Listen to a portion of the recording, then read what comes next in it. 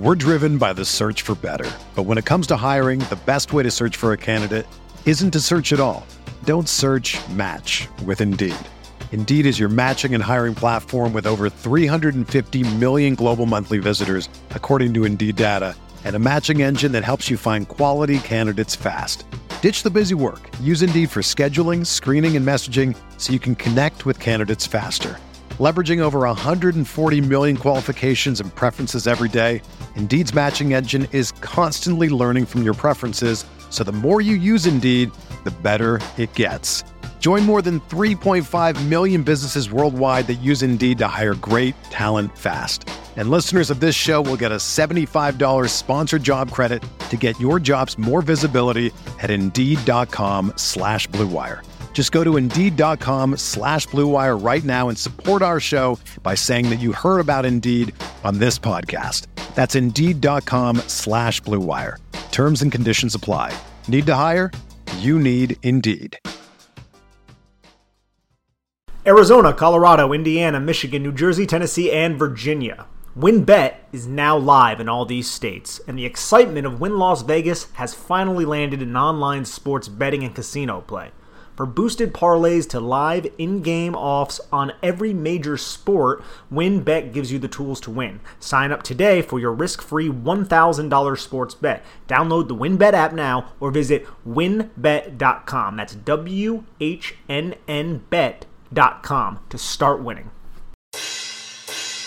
It's Big Blue Banter, the answer to all your Giants matters. From run game to coaching to Bob Shepard's timbre. Hosted by Dan Schneier, analysis on fire. A Giants fan since day one, now preaching to the choir. Joined by Nick Filato, breakdowns with bravado. Passing you the facts like he passes on gelato. From just outside New York, a couple football dorks. A killer podcast when Dan says receiver corpse. They do the play-by-play, dropping almost every day. These experts know the X and O's just like Danny O'Shea. They do the review of the All-22, dissecting every throw.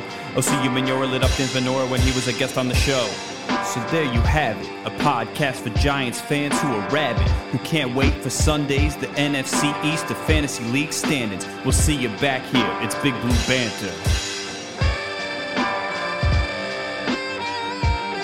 Welcome back. This is the Big Blue Banter, New York Giants football podcast. I'm Dan Schneier. Joined as always my co-host, Nick Filato. Today we're here to break down the All-22 coaches film on the defensive side of the ball. We are going to talk about what exactly happened to the Giants defense in a game where they allowed 44 points, albeit one on a pick six, but could have been a lot worse. Drop wide open touchdown pass to Dalton Schultz on a blown coverage, took 4 points off the board for Dallas, and a random once in every 50 games, as I like to call it, because it just never happens. Fumbled exchange with Dak Prescott, took another at least three, likely 7 off the board. So just almost at no point were the Giants able to really get a hold of this thing defensively, at least from, both a pass defense standpoint and in the run game. The run defense for the Giants was worse than we've seen in a very long time, Nick. So let me get your overall thoughts on this defense before we start to, in this game, I should say, before we start to break this thing down drive by drive, because then I do have some kind of 30,000-foot questions for you about the defense that I want to talk about at the very end. Yeah, Dallas's offense is just fun to watch, Dan. It really is. They had so much success with 12 personnel. Dalton Schultz is such a good blocker, man. Watching him just kind of manhandle a lot of the Giants' edges and being tasked to execute blocks that are so pivotal and important to duo blocking schemes, something that Dallas likes to run extensively. And it's also something the Giants run pretty extensively as well. At least it seems like they do. And it's kind of hard to differentiate between certain inside zone and duo plays. But you need a really good blocking tight end to pull off duo runs. And Dallas has that in both Jarwin and Schultz. And the Giants, man, I mean, it's similar to what we saw in week 9 of 2019. Leonard Williams' first game. That's kind of what my takeaway. Remember that game, Dan? We broke it down on the Big Blue Banter podcast so long ago, but the Cowboys just stretch zone outside, power gap outside, and they just attacked the Giants defense horizontally and found creases and cutback lanes.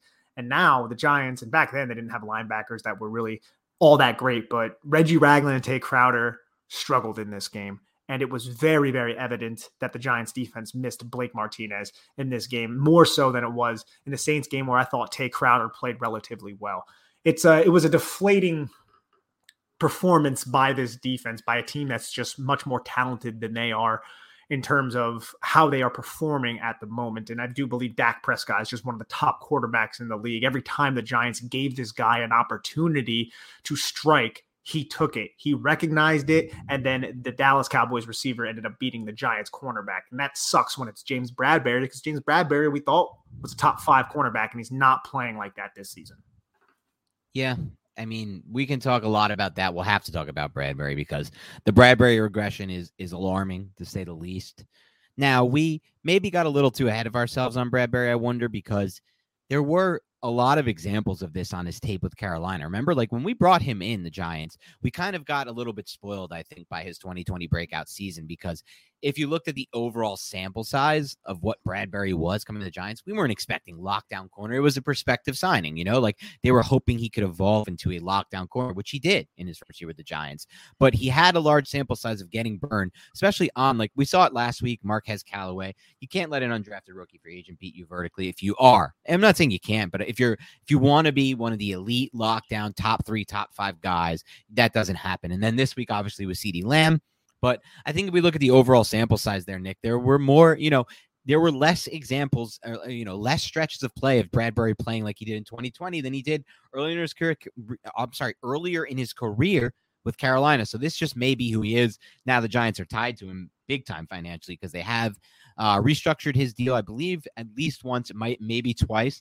They kicked a lot of that cap can down the road. So there will be no releasing him at any point or trading him because of how much dead cap money they've kicked down the road. But you're right. I mean, they're paying him to be an elite number 1. So if they want a great defense, the guys you pay to be your elite number 1 type guys, the James Bradberrys, the Leonard Williams, well, they have to make a big impact in the passing game after game, snap after snap, drive after drive. So I want to get to some of those overall stuff with you, some of those burning questions about the roster, because we're going to have to try to figure out, what is it? It's the chicken or the egg. Is it offensive coordinators adjusting to Patrick Graham and what he put on film last year? Or is it these, big name, high talent, high priced or big time draft pick type players not playing up to, the hype? That's the questions we got to answer. We'll do that all at the end. Let's first do a little drive-by drive here with the defense. We'll start with the first drive for the defense. Not a bad drive for the defense. I mean, it ends pretty well for the Giants, and you don't see that happen too much, at least not this year so far. End with an interception on a 4th down call for the Cowboys. They actually go for it on 4th down here after running the ball on 3rd and 6 to get to a 4th and 2. Really aggressive play call here from Mike McCarthy. I love it, but great play by Lorenzo Carter. What else to you stood out on this first drive? It's cool to see Dallas come out in a quads look, the same thing they did to open the second half as well. 4 receivers to the field side. And it seemed like it confused the Giants linebackers a bit because Dallas had numbers in that formation. And you saw Reggie Ragland and Tay Crowder kind of yelling to get bodies over there. Luckily, that play only picked up 6 yards. It was a screen to CeeDee Lamb. New York was in a single high look, I would say, more often than I thought they were going to be on this first drive. A lot of 2-4-5 type of defense with a boundary end man on the line of scrimmage with his hand in the dirt. Dallas was running duo and some power gap. The 15-yard run by Elliott was, in my opinion, kind of Reggie Ragland's fault. He got sucked too far inside and didn't scrape over the top of those blocks. It's something we saw Blake Martinez do really, really often. It didn't happen in this play. And then Carter, man, he came up with 2 big plays to force the turnover. The 3rd and 6, Carter constricted that B gap and stopped Elliott to force the 4th down where he read Prescott's eyes and actually tipped the pass, Dan. Who would have known? Tipped the passes for the New York Giants, something that we complained about because the Giants were always an inch or 2 away, and now he actually tips this pass and gets the interception. And New York, man, in this game, first drive, they weren't scared to blitz early. Had a nice 8-gap plug with Ragland from the Giants when the Giants were in a tight front, and Ojulari kind of acted dropping into coverage in a creeper type of way. You send Ragland and then you drop somebody in coverage. That's what we mean by a creeper. I love to see that kind of play call. They also brought the blitz on that 4th down where Lorenzo Carter tipped the ball. 2 receivers were wide open on that play too. Elliott in the flat and Cedric Wilson on the other side of the field. So luckily Dak Prescott didn't see Cedric Wilson because that could have been a huge play. And then he saw Ezekiel Elliott, but great individual effort by Lorenzo Carter. Yep. And like you said, I mean, this was a drive where the Giants were able to get off the field bottom line. Obviously, it was interesting what the Giants the Cowboys tried to come out with, but ultimately led to no points. So that's a good thing for this Giants defense. But then right away, second drive, Cowboys go 10 plays, 44 yards. But then they're forced to settle for a field goal at the end. Obviously, a little bit aided by Dalton Schultz dropping what was basically a wide open touchdown. But what exactly happened on this second drive? I liked the first down call at the Dallas 48. That was a little deeper into the drive where they ran the A-gap blitz with Reggie Ragland, forced an incompletion. But then obviously, you have the later example where Ragland's in coverage. Schultz beats him to the point where he should have been a touchdown. Ragland up and down in this game, but I thought this was the start of a little bit more of an aggressive game plan from Graham, and that's something I can get on board with here. What else did you see from this drive? A lot of tempo from the Cowboys. Yeah. They were moving on this drive, man. Snapping the ball with time left on the play clock, and the Giants continue to align in that 2-4-5 personnel with the two linebackers on the line of scrimmage. 2-point stances most of the time. Dallas found a rhythm running the football to the right side, something they did very frequently in this game, Dan. Did you notice that as well? Just a lot of runs to the right side. Yeah, a lot of it. And I was surprised to see that. Yeah, during the first two drives, it was mostly Ojulari on that side, but Dallas would align their tight end Dalton Schultz to block Ojulari, and most of these runs were boundary runs, man. They weren't even field side runs. They were boundary runs with 3 wide receivers to the field. So New York typically would rotate McKinney down to the 3 receiver side, giving Dallas more of a chance to run successfully to the opposite side of the field, which they did. Dallas continued using the duo, vertically displacing defenders, stretch zone, halfback toss, G lead, double pullers, and the Giants had to rely on their backup linebackers to scrape over the top and get into position in a prompt manner, something I felt like they struggled with a solid amount. Ragland did struggle, but Dallas seemed to always have that extra blocker pulling, which put stress on New York because the alley defender always ended up being the deep safety, and that's just not great because the Giants put such a heavy focus on those 3 receiver sets. They wanted to rotate a safety down to make sure that the seam was protected and to make sure that the numbers advantage wasn't in the Dallas Cowboys' favor in terms of passing the football. And that left the Giants vulnerable to the boundary. And that's why they were so, I guess, abused to the right side. And that's why the ball was always on the right hash, because he kept running it to the right side. So it was an unfortunate just game overall for the New York Giants. And then that 17-yard gain, where it was a reduced split by Amari Cooper to the boundary, where Ryan kind of rotated down, and the blocking by Cooper, Schultz, and the pulling lineman was just too much for the Giants defense. That was a 17-yard gain by, I think it was Tony Pollard on that run. I mean, Amari Cooper's kind of mixing it up in that reduced split, blocking down and allowing defenders to pull around in a pin pull manner. And there was just always a wide open alley. And as I said earlier, Dan, it was always that deep safety having to come down, take an angle, and make a tackle, because it seemed like the cornerback was kicked out, the edge was always sealed, and there was always just a lot of space for Dallas to run. Yeah. And that just seemed like the theme of the game. A lot of space for Dallas to run. Not a great job setting the edge throughout the game. They don't really have any linebacker depth whatsoever, like literally whatsoever at this point. At the linebacker situation is as barren as I've seen it in a really long time. I mean, you're looking at Tate Crowder and Reggie Ragland playing a lot of snaps. I'm not sure you can name one team with a worse inside backer situation right now. Can you think of any, Nick?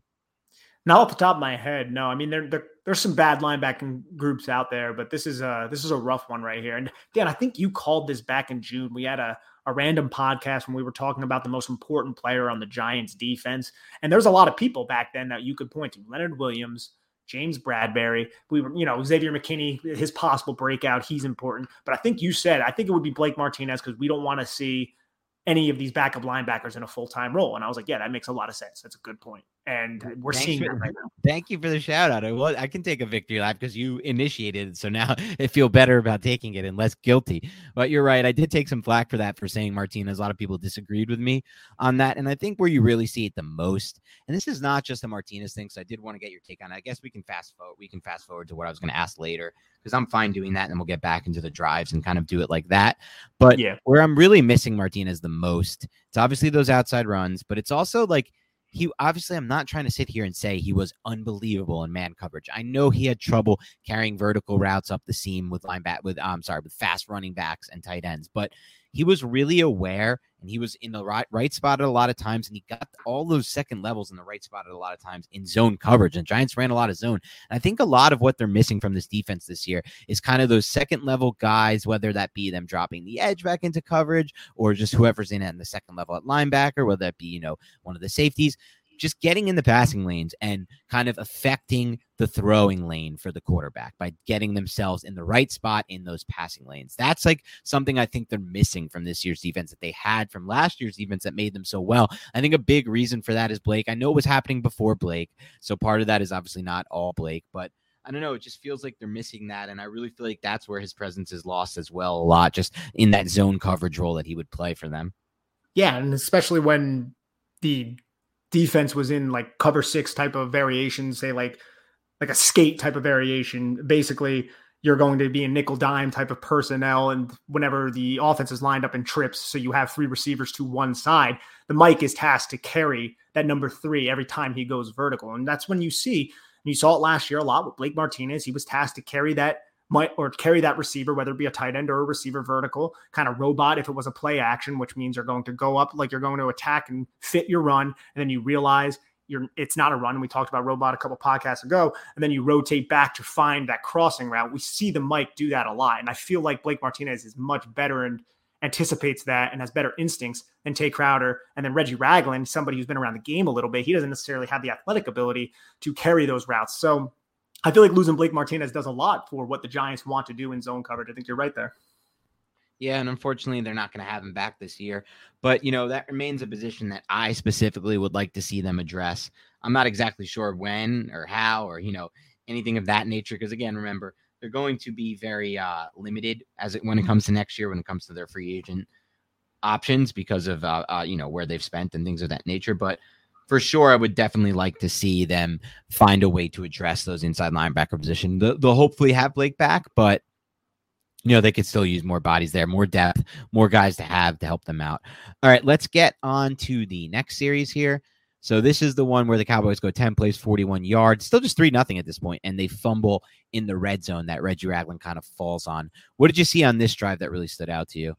A lot of Julian Love blitzing and 5-man pressure packages from the field. And Patrick Graham, he had to do a lot in this game, and he changed a lot of different things up. And Love almost kind of came up with a sack there on Dak Prescott, the 2nd and 7 play. I love how Graham on that play, he slanted RJ3 inside. I hope you like that. I did like that. He slanted Johnson inside to kind of allow that disguised pressure from Love. And Love just shoots in there, gets to Dak Prescott's feet, and Prescott ends up just kind of throwing the ball away. And then on the 4th and 1, it was a simple end around to Cedric Wilson. And we've seen this play, Dan, this season from the Giants, an end around, and every time it's blown up by the unblocked guy, the end man on the line of scrimmage. For the Giants on this play, it was Oshane Ximines, and he took a little bit too long recognizing what exactly was going down. And he spends too much time on the line of scrimmage reacting or reading rather than reacting. If he actually attacked vertically, he may have been able to make a play on Cedric Wilson, but he was a little bit slow there. We also saw a lot more tight front from the Giants on this drive to combat what the Cowboys were throwing at them in the run game, try to help spill everything outside even more, I guess, because that's what the whole essence of the Dallas Cowboys rushing attack was. But Dallas continued using those YY sets to form a strength on the right side. Dallas kept running to the right, and Graham adjusted, kind of put Carter there on this drive and pulled Ozolari from that area. Yet they still had success running the football. Cowboys spent so much time just pounding the right side, and then the Giants couldn't fit those outside runs, man. They just couldn't. Similar to what we saw back in 2019, as I said, with the first game by Leonard Williams. But Dallas rushed for 172 yards back in 2019. They rushed for 201 in this one. So that 201 yards on the ground, man, it's very difficult to win a football game when you're getting abused like that.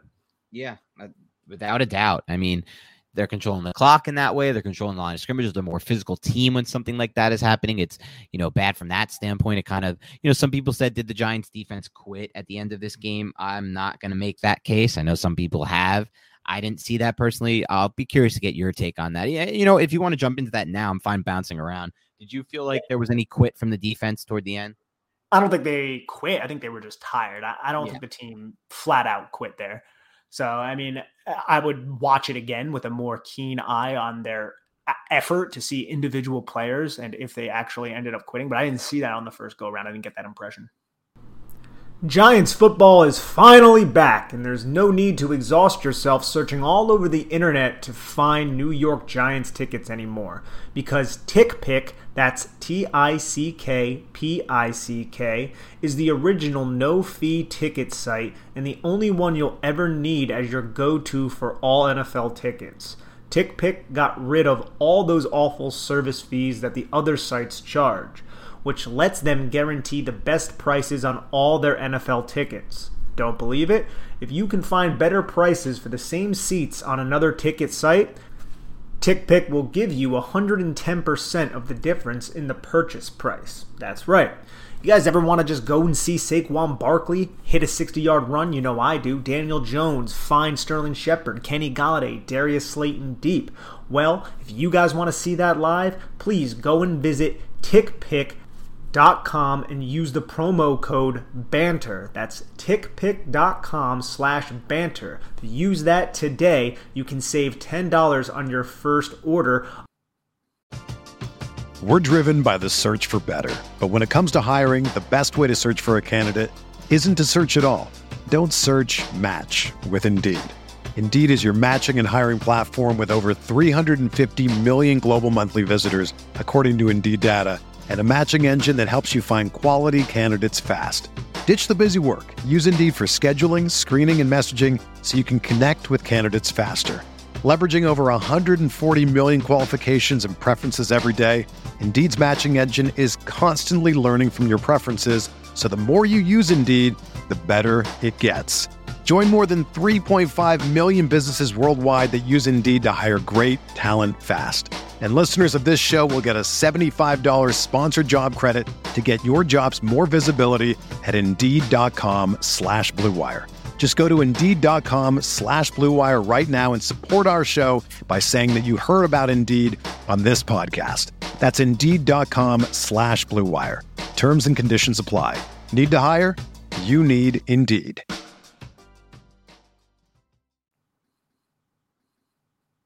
Okay, good, because I'm with you on that one. I felt the exact same way about the end of the game. But, there were even some examples in this game of the Giants being beat up the middle in the run. So I'm sorry, on this drive, and we'll talk about that more later. But this wasn't a great drive for them. I know the Cowboys came in with 0 points because of that fumble. But ultimately, this is not exactly the best example of a great drive or anything of that nature for the Giants defense. Next drive, still 3-0 after the offense doesn't do it. The Cowboys have a 4-play, 65-yard touchdown drive. So this was a big one that kind of changed the game here. The Giants got them into a 3rd and 8 here. And then there it is, that 49-yard touchdown pass from Dak Prescott to CeeDee Lamb. I don't love the design, having Julian Love in a center field role. I don't really know why he's in that role. And I don't think that's great for the Giants by any means.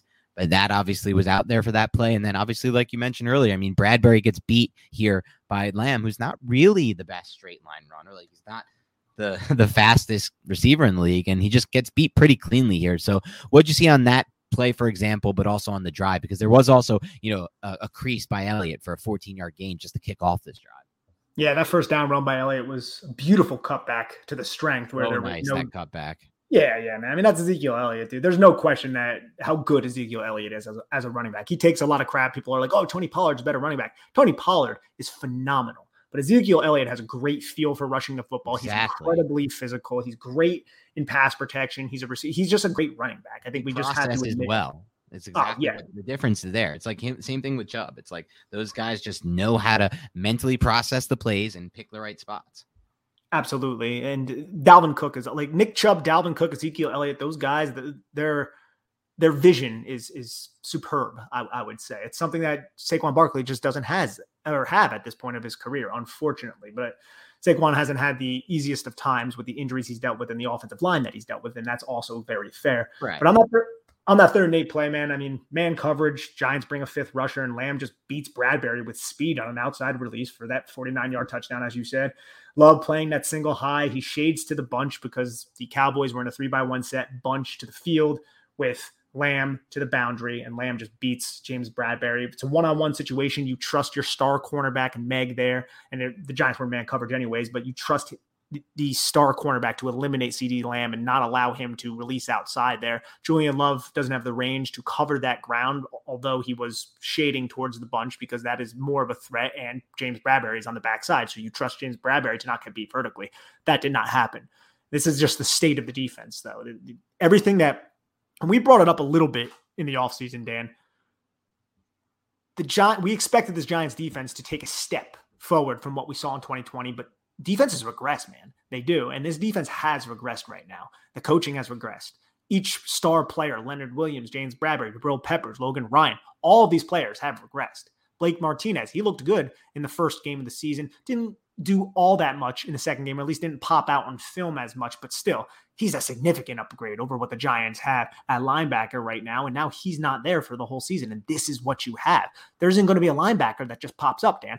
You're stuck with Tate Crowder and Reggie Ragland and Carter Coughlin, who played 11 snaps in this game and is used a lot as a inside stunt penetrator to kind of free up Leonard Williams. That's kind of how they're utilizing him, but I don't know if he's ever going to earn a full-time role and kind of usurp someone like a Tate Crowder or Reggie Ragland. So the Giants are in a situation right now where their defensive personnel is worse and they're not living up to the potential that they showed in 2020. It's really crap right now. It's a crappy situation. Yeah, it's a tough spot. I think you always say it best when you say the one thing, Nick, that progression is not always linear. You just can't expect it to be an upward trend, like a graph, think of like a graph chart that, or, something you see online that just goes up like that stock meme or whatever, that stonks meme. It's like, it's not that. Sometimes these guys regress. James Bradberry has a large sample size of not being an elite cornerback. He was last year. He wasn't before that. Leonard Williams had some pretty mediocre years with the Jets before coming to the Giants and really wasn't that great with the Giants in 2019 for his breakout 2020. He has some sample size of not being as dominant as he was in 2020. And really, for me, there's just other guys we can talk about that just haven't taken the jump. Dexter Lawrence is probably the most disappointing player to me on the Giants by far. If not only because of like him specifically, but because of what they invested to get him. The 17th overall pick is a big pick in the draft. You need to try to find some kind of star player, some kind of big impact player there. And he's just not that right now. He's not making a massive impact. But let's dive back into the game after that touchdown. Giants were able to then force a punt after they got the Cowboys into a 4th and 1. I think Cowboys, at this point, we're willing to punt. They're up 10-3 at this point. Giants then get their touchdown drive, and then bam, man, right away. It just seems to happen every single half. Has it happened all 5 games already? The touchdown before the half in the 2-minute hurry-up offense. Like, what can we take away from this? What happened on this drive? What can the Giants do differently to change things and stop this? Is there something they need to do schematically differently? Is it a player issue? Dalton Schultz killed them on this drive, just killed them. Gains of 11, 7, and 15, like just destroying the Giants on this drive. So what do you make of this and what can change? There was a drive in between as well, but the Giants actually came up with the 3 and out. There wasn't too much. It was a big stand by the Giants. I felt like Dalton Schultz, he did a good job on that 3rd down, kind of getting space between Jackson and Ryan, but both of those players ended up tackling Dalton Schultz, and I believe Dallas ended up punting on a 4th and 1 situation. But they're right, man, that 6th drive, it's frustrating, dude. I don't necessarily know what the Giants can do about this 2-minute defense. They seem to be running a lot of zone match concepts, and that's a concept that requires a lot of communication, a lot of spatial awareness, something the Giants defense is just absolutely struggling with right now. The 3rd and 4 catch on that drive by Schultz was an excellent play call to attack the Giants defense. 3-by-1 set with the backside receiver running a drag, and the number 2 and 3 receivers running in routes. The number 3 in clears Tate Crowder away from the middle of the field, and the drag from the backside removes Julian Love, who passes the number 3s in to Crowder. So both those defenders are now occupied. Then you have Logan Ryan, who was originally over Dalton Schultz. He passes Schultz to his inside defenders on the in-breaking route, because remember, you have the double in from that strong side, but both of those defenders, Crowder and Love, are occupied with those other receivers' routes, one coming from the backside, the drag, and then the first in. So now no one is on Dalton Schultz, and the only player who can make a play on Schultz is Xavier McKinney, who's about 15 yards deep. It's just a great scheme by Kellen Moore right there, man. That's how you take advantage of a zone match defense, and you kind of manipulate the coverage, because zone match is basically like a man type of principle. Receivers running into your zone, and then you're matching that, and then you're passing him as he goes away from your zone to another zone. That's basically what you're doing. You're passing him off. When the route concepts manipulate that and draw the attraction of your defenders to other receivers, then there's no one to pass it off to. But the defenders who were passing it off originally aren't aware of that. So it was a great scheme by Kellen Moore right there.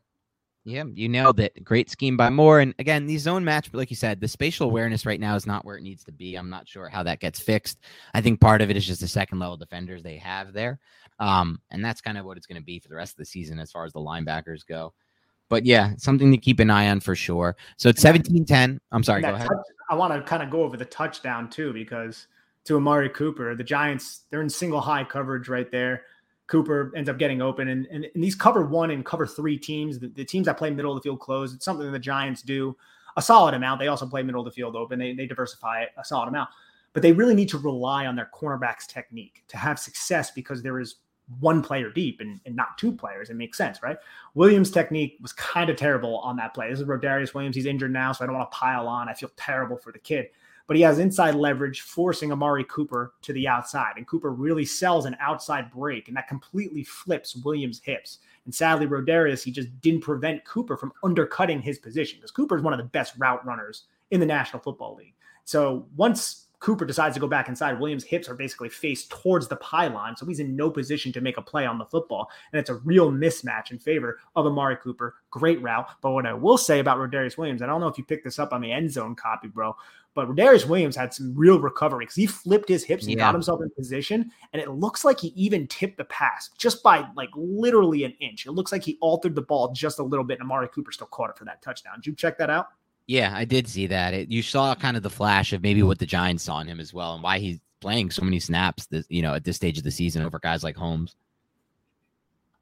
Yeah, man, Darnay Holmes, he's a forgotten guy and a half. And we haven't even seen Aaron Robinson. Remember when we were talking about Darnay Holmes and Aaron Robinson? It turned into Rodarius Williams versus Darnay Holmes and Julian Love versus Darnay Holmes. That's not a great situation either. Yep, no doubt about it. All right, and this is kind of then where the wheels fall off, because we mentioned earlier on the offensive podcast, the Giants opened the third quarter with a field goal drive. Well, then the Cowboys go on another touchdown drive, 10 plays, 75 yards, 4-minute long drive. And, this is now back-to-back touchdown drives. The one they gave up before the half, and then this one. And this one was a nice mix of a lot of passing. Once again, Dalton Schultz just ripping up the Giants, and then some run plays in here as well. So anything that stood out to you on this drive specifically? The touchdown pass to Ezekiel Elliott, man. What a good play, dude. Yeah. That's just so hard for the Giants to defend, too. I mean, the Giants, you could pile on the defense. That's a difficult play to defend. No. I mean, it really is. The Cowboys motion Pollard off the reduced stack of Lamb towards the reduced positioning of Noah Brown, who's kind of like aligned as a tight end off the line of scrimmage in a 2-point stance. And that draws the linebacker's attention on the fake jet sweep, I guess you can call it. And then Prescott fakes the pitch to Ezekiel Elliott. That freezes Logan Ryan coming off the edge, and that buys Prescott some time. And then Lamb goes inside and runs a deep horizontal route, which creates a bunch of traffic for those linebackers to get outside and draws all the attention while removing James Bradbury from the field side. Prescott looks towards Lamb, who has 3 defenders around him, and then easily just transitions to Elliott, who is absolutely wide open in the flat. There's just way too much going on that play, and it seemed like that was probably Tay Crowder's responsibility if I had to pick somebody. So it might have been a blown rep there from Tay Crowder, but Crowder first had to look at Pollard's motion, see what was going on there. Then he sees Lamb coming into his area, and he's like, oh, what's going on there? And then nobody accounted for Ezekiel Elliott. It was just another great play call by Kellen Moore. Yeah, I can't knock the defense too much for that. Just unbelievable play call by Moore. I just want to one day say unbelievable play call by the Giants, whoever our coordinator is. Like, it's such a good design, man. Like, just you watch that on film, you shake your head and you're just like, kudos, just well done. Just such a really good design and really good execution by the Cowboys. You can tell they practiced that, they got it down. Giants come back here, and that's their next drive is obviously the Mike Glennon interception drive. And then they have that the Cowboys have an 8-play, 39-yard drive on a short field where the Giants hold them to a field goal. Anything that really stands out from this drive for you? Man, the Giants almost came up with a fumble there. That would have been their third kind of, I guess you can call break when Tony Pollard fumbled on that night. What was that, 3rd and 19 or 2nd and 19 play? I guess I would say 3rd and 19. Yep. Yeah, 3rd and 19. Kid almost picked it up too. He's just so explosive. But Dallas, man, their tight ends, such good blocking, man. On this drive, I really noticed it as well. They just did such a good job against Ojulari and Lorenzo Carter and Oshane Ximines. Their positioning and their ability to seal the edge. And that's how the Cowboys were able to get to the edge so frequently, is because they utilized their tight ends a lot of the times in YY sets to the boundary sometimes. Sometimes it was only one blocker on that side as well. I mean, it's just it sucks, man. And as you said earlier, I want to say, I wish this was a great play call by the Giants. I want to say, oh man, I wish that blocking was great for the Giants. Yeah. Watching the Cowboys block the Giants makes me want this offensive line and these tight ends to just be a much more proficient and effective blocking team, because they're just not at this point. Yep. And I'll give kudos to Austin Johnson for his sack on this drive. Yeah. Austin Johnson, man, at this point, like, is he the best? Is he their best pass rusher one-on-one in these 4-man pass rush situations? Dude, he's winning. Like that. He's like only winning. He's winning. And I get it. He's not getting, I guess, the same amount of attention as Dexter Lawrence, the same amount of attention as Leonard Williams, but he's still tasked one-on-one and he's winning. And that's all you can ask from someone who's your, I guess, third defensive lineman, arguably fourth going into the season, because a lot of people view Danny Shelton as the third, including myself, but he has definitely not lived up to it. Austin Johnson is definitely that strong 3, and he's the one who, I guess, if you had to, not to give a superlative away, you had to talk about a positive from this defense, the only one that really comes to my mind is Austin Johnson. Yeah, it's crazy, but right now, like a case can actually be made that he's been one of their better, if not best, one-on-one pass rushers. Obviously, again, like he's not commanding doubles at the rate of a Leonard Williams, but he's also, not accounting for $25 million of their salary cap space. So that's to be expected when you acquire that. You have to beat double teams. Anyway, we roll past through. Cowboys go on one more drive, and this is the one we talked about earlier on the offensive podcast, what I call the punch in the mouth drive. Still just a 2-score game, and the Cowboys just say, screw everything. We're going to go 98 yards in 9 plays to put this thing 34-13, and game over, game ball. Yes, there's still 7.5 minutes left to play of a quarter. Doesn't matter. You're not coming back. That's the game. This drive was just, oh boy. I mean, Zeke for gains of 10, Zeke for gains of 7, it's Pollard for a gain of 7. Prescott hit a deep pass to Cedric Wilson. I mean, hit a 2 to Cedric Wilson. Or no, they had to throw with Cedric Wilson, that design play. This was just the Giants defense here. Just, again, I don't think it was quit or anything. I just feel like they were tired and it showed. Absolutely. They were just getting out physical, man. It doesn't necessarily mean they have to quit. Sometimes your opponent is just better than you. And Dallas was better than them in this game. You got to call a spade, man. And Dallas beat them up front. They were more physical, and they controlled the line of scrimmage. And that's something that you want the Giants to do. The Giants made significant investments in their defensive line. The Giants don't get bullied too often at this level, in my opinion. But in this game, they got straight bullied and they lost. And it didn't help that the Giants offense couldn't really sustain drives. So they were out there for extended periods of time as well. Yep. No doubt about it. All right. After that, obviously, Dallas gets, one more possession where they did at the field goal drive. Anything to take away from that last one before we get into some overall thoughts? The game was blown out by that point. Right. Yeah. Yep. No doubt about it. All right. Let's talk some big picture questions. So I want to start with this one because this was probably the most glaring one to me, Nick, and I want to get your thoughts on this. We talked a lot in previous podcasts about Jabril Peppers and how he's kind of struggled this season. But to me, I felt like, especially in this game where you said it best, man, they got out physical. I don't think that's like English, but it is true. It's what happened. They got out physical. Like they were beat up at the point of attack early and often. And I feel like his presence was felt really big, and he was missed in this one. They didn't have that tough physical alley defender. That's not what Logan Ryan can do. To me, at this point, I'm not exactly sure what Logan Ryan does other than, sometimes be in the right spot at the right time, because you can't use him single high looks, center field. You can't use him in this Peppers role. And that contract, to me, you know it. I said at the time I wasn't a huge fan of it. And now we're going to enter the age 32 season with a lot of that cap kick back. But I'm not so sure I ever want to see him in this role that he was this week for the Giants ever again, because I just don't think that he can play in that role. But honestly, I'm not sure anyone on this roster can except for Peppers. And to me, he's been beat a lot when he's been in man coverage and spots and just really looked really bad at times this year. But he's still that guy who can come down and be physical in the alley and help you out when you need someone to do that. And, I feel like, to me, his presence was, his lack of his not being there, it was felt. What did you think of that? I would say that it was felt just because you don't see the Giants have surrender 200 yards on the ground too often. Logan Ryan didn't really miss any tackles in this game, as not to my knowledge. I'm trying to think of one that he may have missed. I don't think he missed tackles. I just didn't think he was as physical in that. He's not, and I didn't think he was. Yeah, he's not. He's not as physical. Xavier McKinney, I think he's missed a tackle in every game. I got to check PFF for that, but he's somebody that should be better, somebody who's not living up to my expectations for a breakout second year, something we expected, similar to Dexter Lawrence in his third year, just not really getting that much pressure, not defeating one-on-one matchups, just not acting in a manner that we hoped. And as we said earlier, regression has hit this Giants defense in a terrible manner, and it seems like everybody is affected by it, and nobody has stepped up and kind of put the team on their back, put the unit on their back. Logan Ryan, he's not necessarily – I think he can tackle. I think he can be an alley defender, but not to the level of Jabril Peppers. But that's the catch-22, I guess, because when you put 11 guys out there, Jabril Peppers, if the offense decides to pass and the Giants are in man coverage, Jabril Peppers is not good at man coverage, and we've seen that a lot this season. So you kind of have to balance, how do you want to use Jabril Peppers? Do you only use him on obvious running downs because he is a secure run defender, really good alley defender, physical body?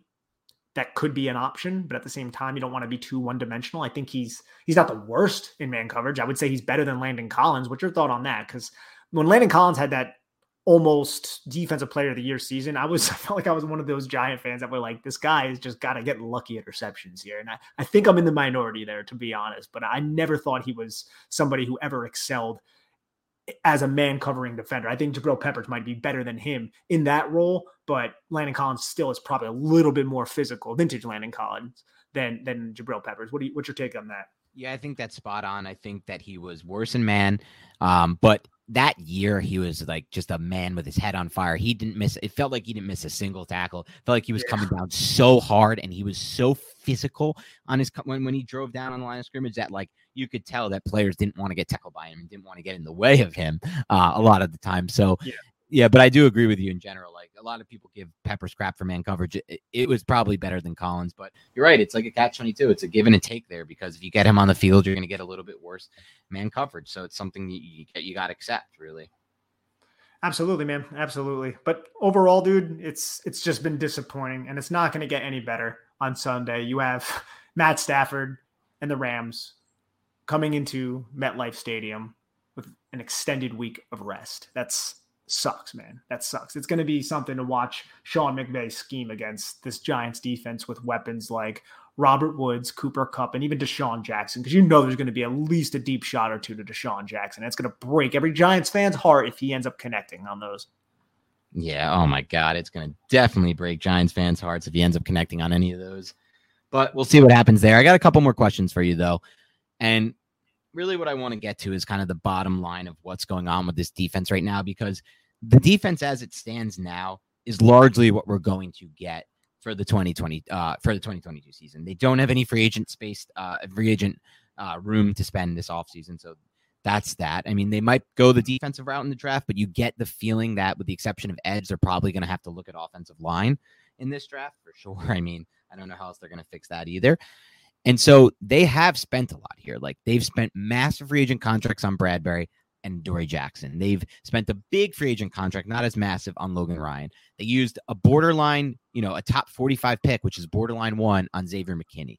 They used, and this was after all the other things they did, like, using 2 early day 3 picks on Holmes and Julian Love, using, a day 2 pick on Aaron Robinson, using the Beal pick, the supplemental pick, the DeAndre Baker trade. So all of that, they put a lot of resources into this coverage.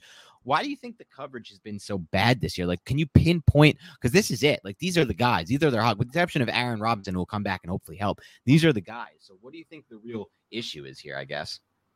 It's the same thing I think I've been saying for the last couple of weeks. Usually it's one player making a mistake. It's spatial awareness. And it's just a lack of communication and feel. I feel like this defense right now isn't playing to the groove that they had last year. They're not playing with that same type of confidence. And it seems like there's always one player who's out of position or one player who is distracted by something that the offense is doing. And it seems like every week, Dan, that the quarterback recognizes where that is, knows where that's going to be, and then they attack it and they attack it. And the Giants haven't done a good enough job finding ways to adjust to what the offense is doing to remove that. And every time they go into man coverage, it seems like there is one player who is a liability, whether that be Jabril Peppers. And James Bradberry is not a liability, but he's getting beat by other good offensive players. He's getting beat by good wide receivers. And that's not something that happened all that often last year. He came up big. A lot of quarterbacks didn't necessarily want to target James Bradberry all that often. How many times did we see him kind of click and close downhill to the catch point? A lot of this was in zone coverage because he's excellent at reading and reacting and attacking. But now that we're playing a little bit more man coverage, at least it seems like we're playing a little bit more man coverage, he's not as instinctive because his back is turned to the quarterback. So now he has to trust just his athletic ability and his technique, which he has, but so does the wide receiver. And he's losing a lot of those battles to the wide receiver. At least he's losing more than we expect. There are still plays. I mean, go back to the Washington game. Terry McLaurin was abusing him, but there were still several plays on that film, Dan, and I'm sure you can attest to this as well, where James Bradberry was getting the best of Terry McLaurin. Right. So there are plays where that's happening. We're just not seeing them all that often. We're only seeing the bad. But last year, the bad wasn't evident. The bad wasn't coming to fruition. The bad wasn't happening. And now it's happening. It's regressed. And that's probably all of those things together are the issues going on with this Giants defense at the moment. That's fair. Now let me bring it to the next point, and that's Patrick Graham. Because we loved Graham last year. There was even a point where Brian Schottenheimer, offense coordinator for the Seahawks last year, basically said we had to not game plan against the Giants. We had to throw out anything interesting and just go to our bread and butter plays we've been practicing since day one install, because Patrick Graham's doing such a good job of disguising his coverages. And then you saw it bear out in the actual game. They shut down Russell Wilson.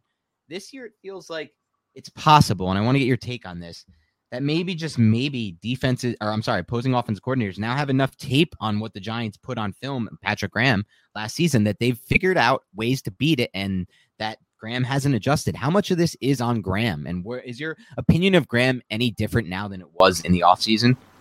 I would say it's not as high, just because we haven't seen him adjust to the adjustments that offensive coordinators have made to what Graham threw at them last year. Now, he can easily adjust. It might take some time. It doesn't seem like the personnel is playing up to their capabilities either. I'm not down on Patrick Graham. I still have faith in Patrick Graham. But yeah, it's hard not to look at what this defense is doing right now and not point to the defensive coordinator and say, why aren't you figuring this out? We're 5 games in and we're seeing the same mistakes. What is going on with the 2-minute drill? Why is this Swiss cheese D coming up? And why wasn't it here last year? How have you not figured out how to adjust your personnel to stop these 2-minute drives? Like all these questions and all these facts, I guess you can say, kind of come to the forefront of every Giants fan's mind. And I think that's fair, but that doesn't mean that we have to lose faith in Patrick Graham. Let's see if he can adjust. Let's see if that happens. But yeah, my opinion of him right now is definitely not as high as it was at the beginning of the season when we expected this to be a top 8 unit. Yeah, and that's fair. And I agree with you. I haven't lost faith in Graham. I still believe he's a really good coach for the Giants. They paid him a lot to stay here. And I think he'll find his way this season even as well. I think the Giants defense is going to take a big jump at some point this season. We'll have some fun podcasts to talk about. So I remain the same there. But I will ask you one question, Nick. In my mind, in today's NFL, if you want to be a really good defense, you have to find a way to win when you're rushing 4 guys. It doesn't matter who those 4 are. It could be a lineman that drops in coverage and you send a defensive back from an unexpected spot. Regardless, rushing 4, dropping 7. When you rush 4 and drop 7, that's what most of the plays are going to be made up of during your year, during game to game, year to year. And right now, the Giants are simply not. We went over the coverage, but right now, from a pass rush standpoint, when they're rushing 4, no matter who those 4 are, they're simply not winning a lot of those battles. What do you make of their inability to create consistent pressure while rushing 4? Who are some of the culprits, and where do guys like Leonard Williams and Dexter Lawrence stand for you from just a pure pass rushing standpoint right now? They're not winning their one-on-ones right now. And you see they're still employing similar stunts that worked last season with Dexter Lawrence as the penetrator, Leonard Williams the looper, Carter Coughlin as the linebacker penetrating with Leonard Williams as the looper. It just seems like they're always a step behind and they're not necessarily getting off these blocks quite quick enough. And the quick game of the offenses that they're facing are able to kind of pinpoint a weakness in coverage and find the open player, whether that be on a deep dig or a quick slant or a quick flat route, slant flat, whatever it ends up being. It just seems like the Giants defenders on the defensive line, the edge rushers, haven't had the time to get around and win their one-on-one matchups. And that's on them. That's on the personnel. And whatever Patrick Graham is doing, whether that be 5-man pressure packages with A-gap blitzes, sugaring the A-gap, using creepers, bringing the nickel back off the edge, something he did a lot last year with Logan Ryan and Darnay Holmes. We saw it a lot in this game with Julian Love.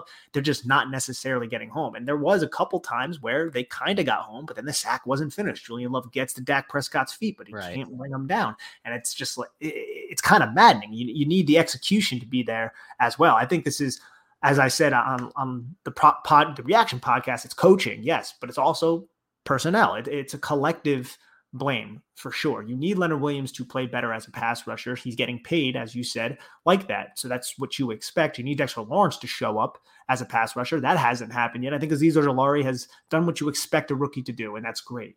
But you can't rely on him as your primary pass rusher right now. And Lorenzo Carter is nowhere to be found. Oshane Ximines, you don't really hear much from Oshane Ximines when he's out there. You see his quick hands sometimes. You see him be able to disengage, but can he bend the corner and get around and then make a hit on the quarterback in time? No, he hasn't necessarily done that. It's just a frustrating overall situation, to be honest. And it's collective. Everybody is to blame on that line and in these pressure packages. And when Graham does design a solid stunt twist, then the Giants haven't executed.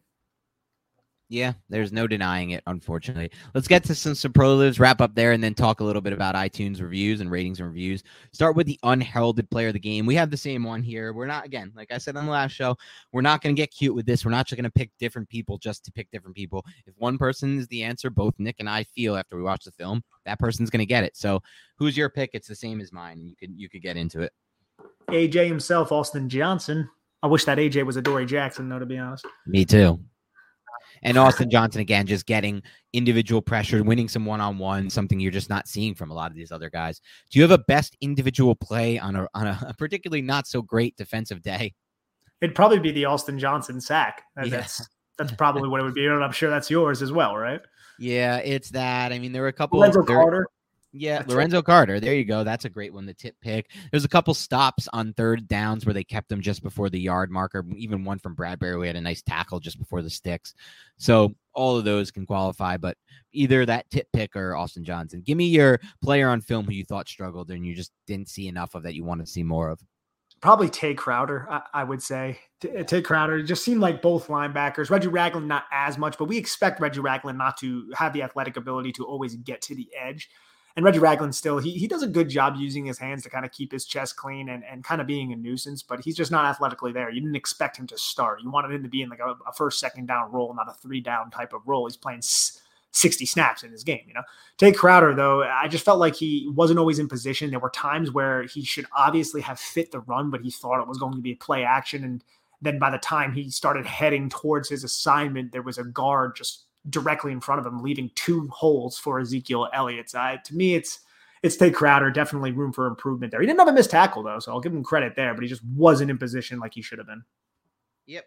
Fair enough. For me, it's going to be Logan Ryan again, playing a role that's not his typical role, but just didn't like the physicality from him in that role. I didn't think he made any good plays in coverage. I didn't think he really added too much to this game. Like you said, no missed tackles, but just didn't add enough. I just need more. I need more from somebody who is making that kind of money and somebody whose cap hit has been, kicked back to future seasons to the point where he will be on that roster in spite of his age, in spite of, getting much older. It starts to feel a little bit Anton Bethea-like, but a more expensive version of that, which I don't want. I know he's a good locker room guy. I know he's a good leader, all of those things, but I need to see him make more plays. I really do at that price tag. So he's my guy. Pass rush. Give me a 1 to 10 grade with decimals. 2.7, I'll go with. It wasn't great. Again, it's been the same story basically all season. We want to see more in some clutch situations. I felt like, as I said earlier, Graham did devise a couple nice plays to get free rushers at Dak Prescott, but the execution wasn't there, so I'm going to go with a 2.7. Yeah, it's a 2.4 for me. Again, just not enough one-on-one wins here in the pass rush game, except for, with the exception of some Austin Johnson fun reps, but yeah. 2.4. Run defense. Oh boy, this might be the lowest we've ever given our run defense grade. Yeah, I got a 1.4 here. You allow the Cowboys to go for over 200 yards on you. That's not great. And I can understand maybe a little bit higher. This wasn't, Derrick Henry ripping off 200 yards himself, but it wasn't a pretty look. And the thing that kind of made me the most mad about it was the Cowboys identified a weakness. The Giants tried to adjust to said weakness, and they couldn't. They couldn't. And Dallas kept attacking the right side, kept running horizontally, kept pin-pull concepts out there, and the Giants just couldn't do anything to effectively stop it. And that's why I'm so down on it at a 1.4.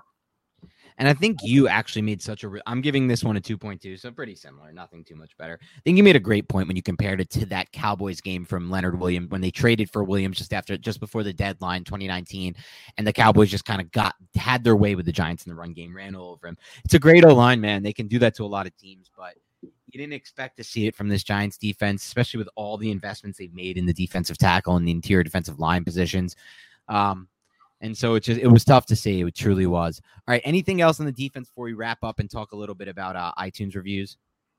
No, I think that's good, man. It's just hopefully they can bounce back strong against another tough team that loves to use wide zone and build play action passes off that with speedy, very, very talented receivers. Yeah, the Rams are going to be really interesting for this defense with Matt Stafford in there. I mean, I think he's averaging like 10 yards an attempt or something absolutely insane like that.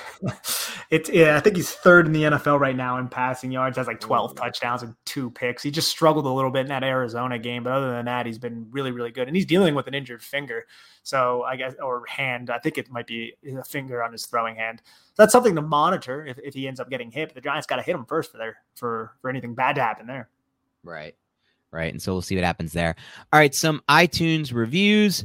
No actual questions. I was digging deep for questions, just some nice things that people said. One person, King Kevin, this was a funny one. He said, at the beginning of the 21st century, us football fans wanted higher quality analysis, attention to details. Where Dan and Nick come into play. For starters, Dan and Nick are exceptionally handsome. First of all, very nice thing to say. Too nice. I'm not that handsome. Can't imagine how many hearts Dan broke at Wisconsin in his college years. Very funny.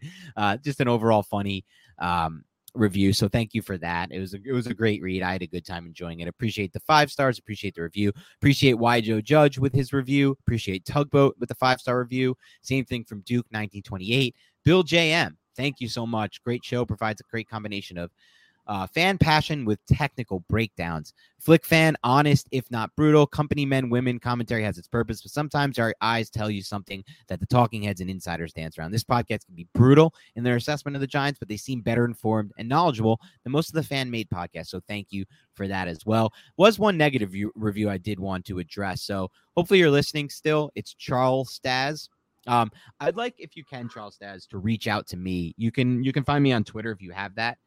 Dan Schneier NFL, so we can discuss your critique, because I would like to discuss in depth. I see that you talk about how you like the podcast a lot in the beginning and you still love it when we do the All-22. You don't like the rants by me on the GM on things that happened 3 or 4 years ago. And I will say this, so this is why I'd love to discuss it with you. In my mind, there's 2 things. This is a 2-pronged thing, and I want to be open to all criticism, and I want to improve on this and change this so we can get 5-star reviews from you, not 3 stars. And not just you, from anyone, from people like you or anyone who's keeping this in rotation or not. But I'll say this, we just spent, 2 straight hours talking about the All-22 film, not a word on the general manager or the team's management or any of the 30,000-foot view stuff. We did a 30-minute video on Kadarius Toney's breakout this week on YouTube. But I won't sit here and tell you that this podcast is going to be fully All-22, fully just technical analysis, because that's not what it's supposed to be. That's not what it will be. And you can talk about decisions that happened 3 or 4 years ago, but part of the reason the Giants are where they're at now today is because of those decisions. And a lot of those were process-based, and a lot of us called them out as potential red flags at the time. And I will continue to talk about this team on 30,000-foot view. And I know Nick will as well. You even mentioned Nick does it as well sometimes.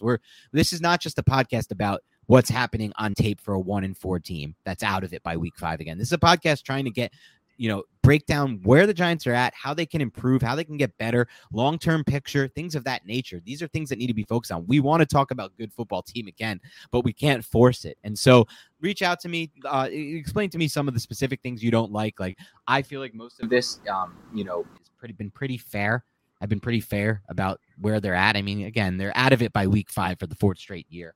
despite the draft capital and despite the free agent spending. So I'd love to talk about it with you because I want to improve and I want to get you back. And this is for anybody who, has had these feelings about this or anything you don't like about the pod. Feel free to reach out to us. We're looking to improve this day after day. We want to give the best product possible here. That's our goal. So let us know for sure. Otherwise, for everybody else, have a great rest of your week. Thank you for pouring in those iTunes reviews. Thank you to everyone who took the time to watch our YouTube stuff that we're starting to pour out. We did a Kadarius Toney 30-minute last time. One more shameless plug, 30-minute breakdown of his breakout performance. All 22 film. It's awesome stuff. Go to our YouTube. Please rate it. Subscribe to our YouTube page and then like that video.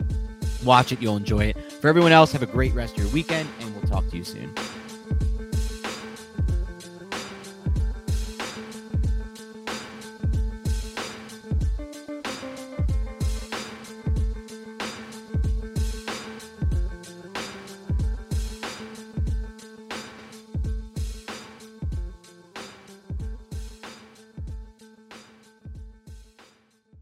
Everyone is talking about magnesium. It's all you hear about. But why? What do we know about magnesium?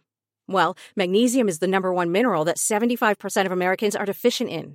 If you are a woman over 35, magnesium will help you rediscover balance, energy, and vitality. Magnesium supports more than 300 enzymatic reactions in your body, including those involved in hormonal balance. From functional medicine doctors to mental well-being and female hormone experts, we all know that magnesium is the one mineral to improve all aspects of well-being and health. But which one?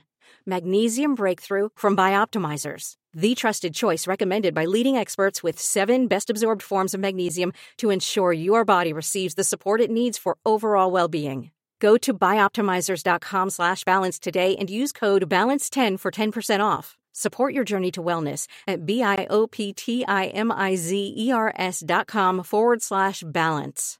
Magnesium Breakthrough from Bioptimizers, your foundation to optimal health and vitality.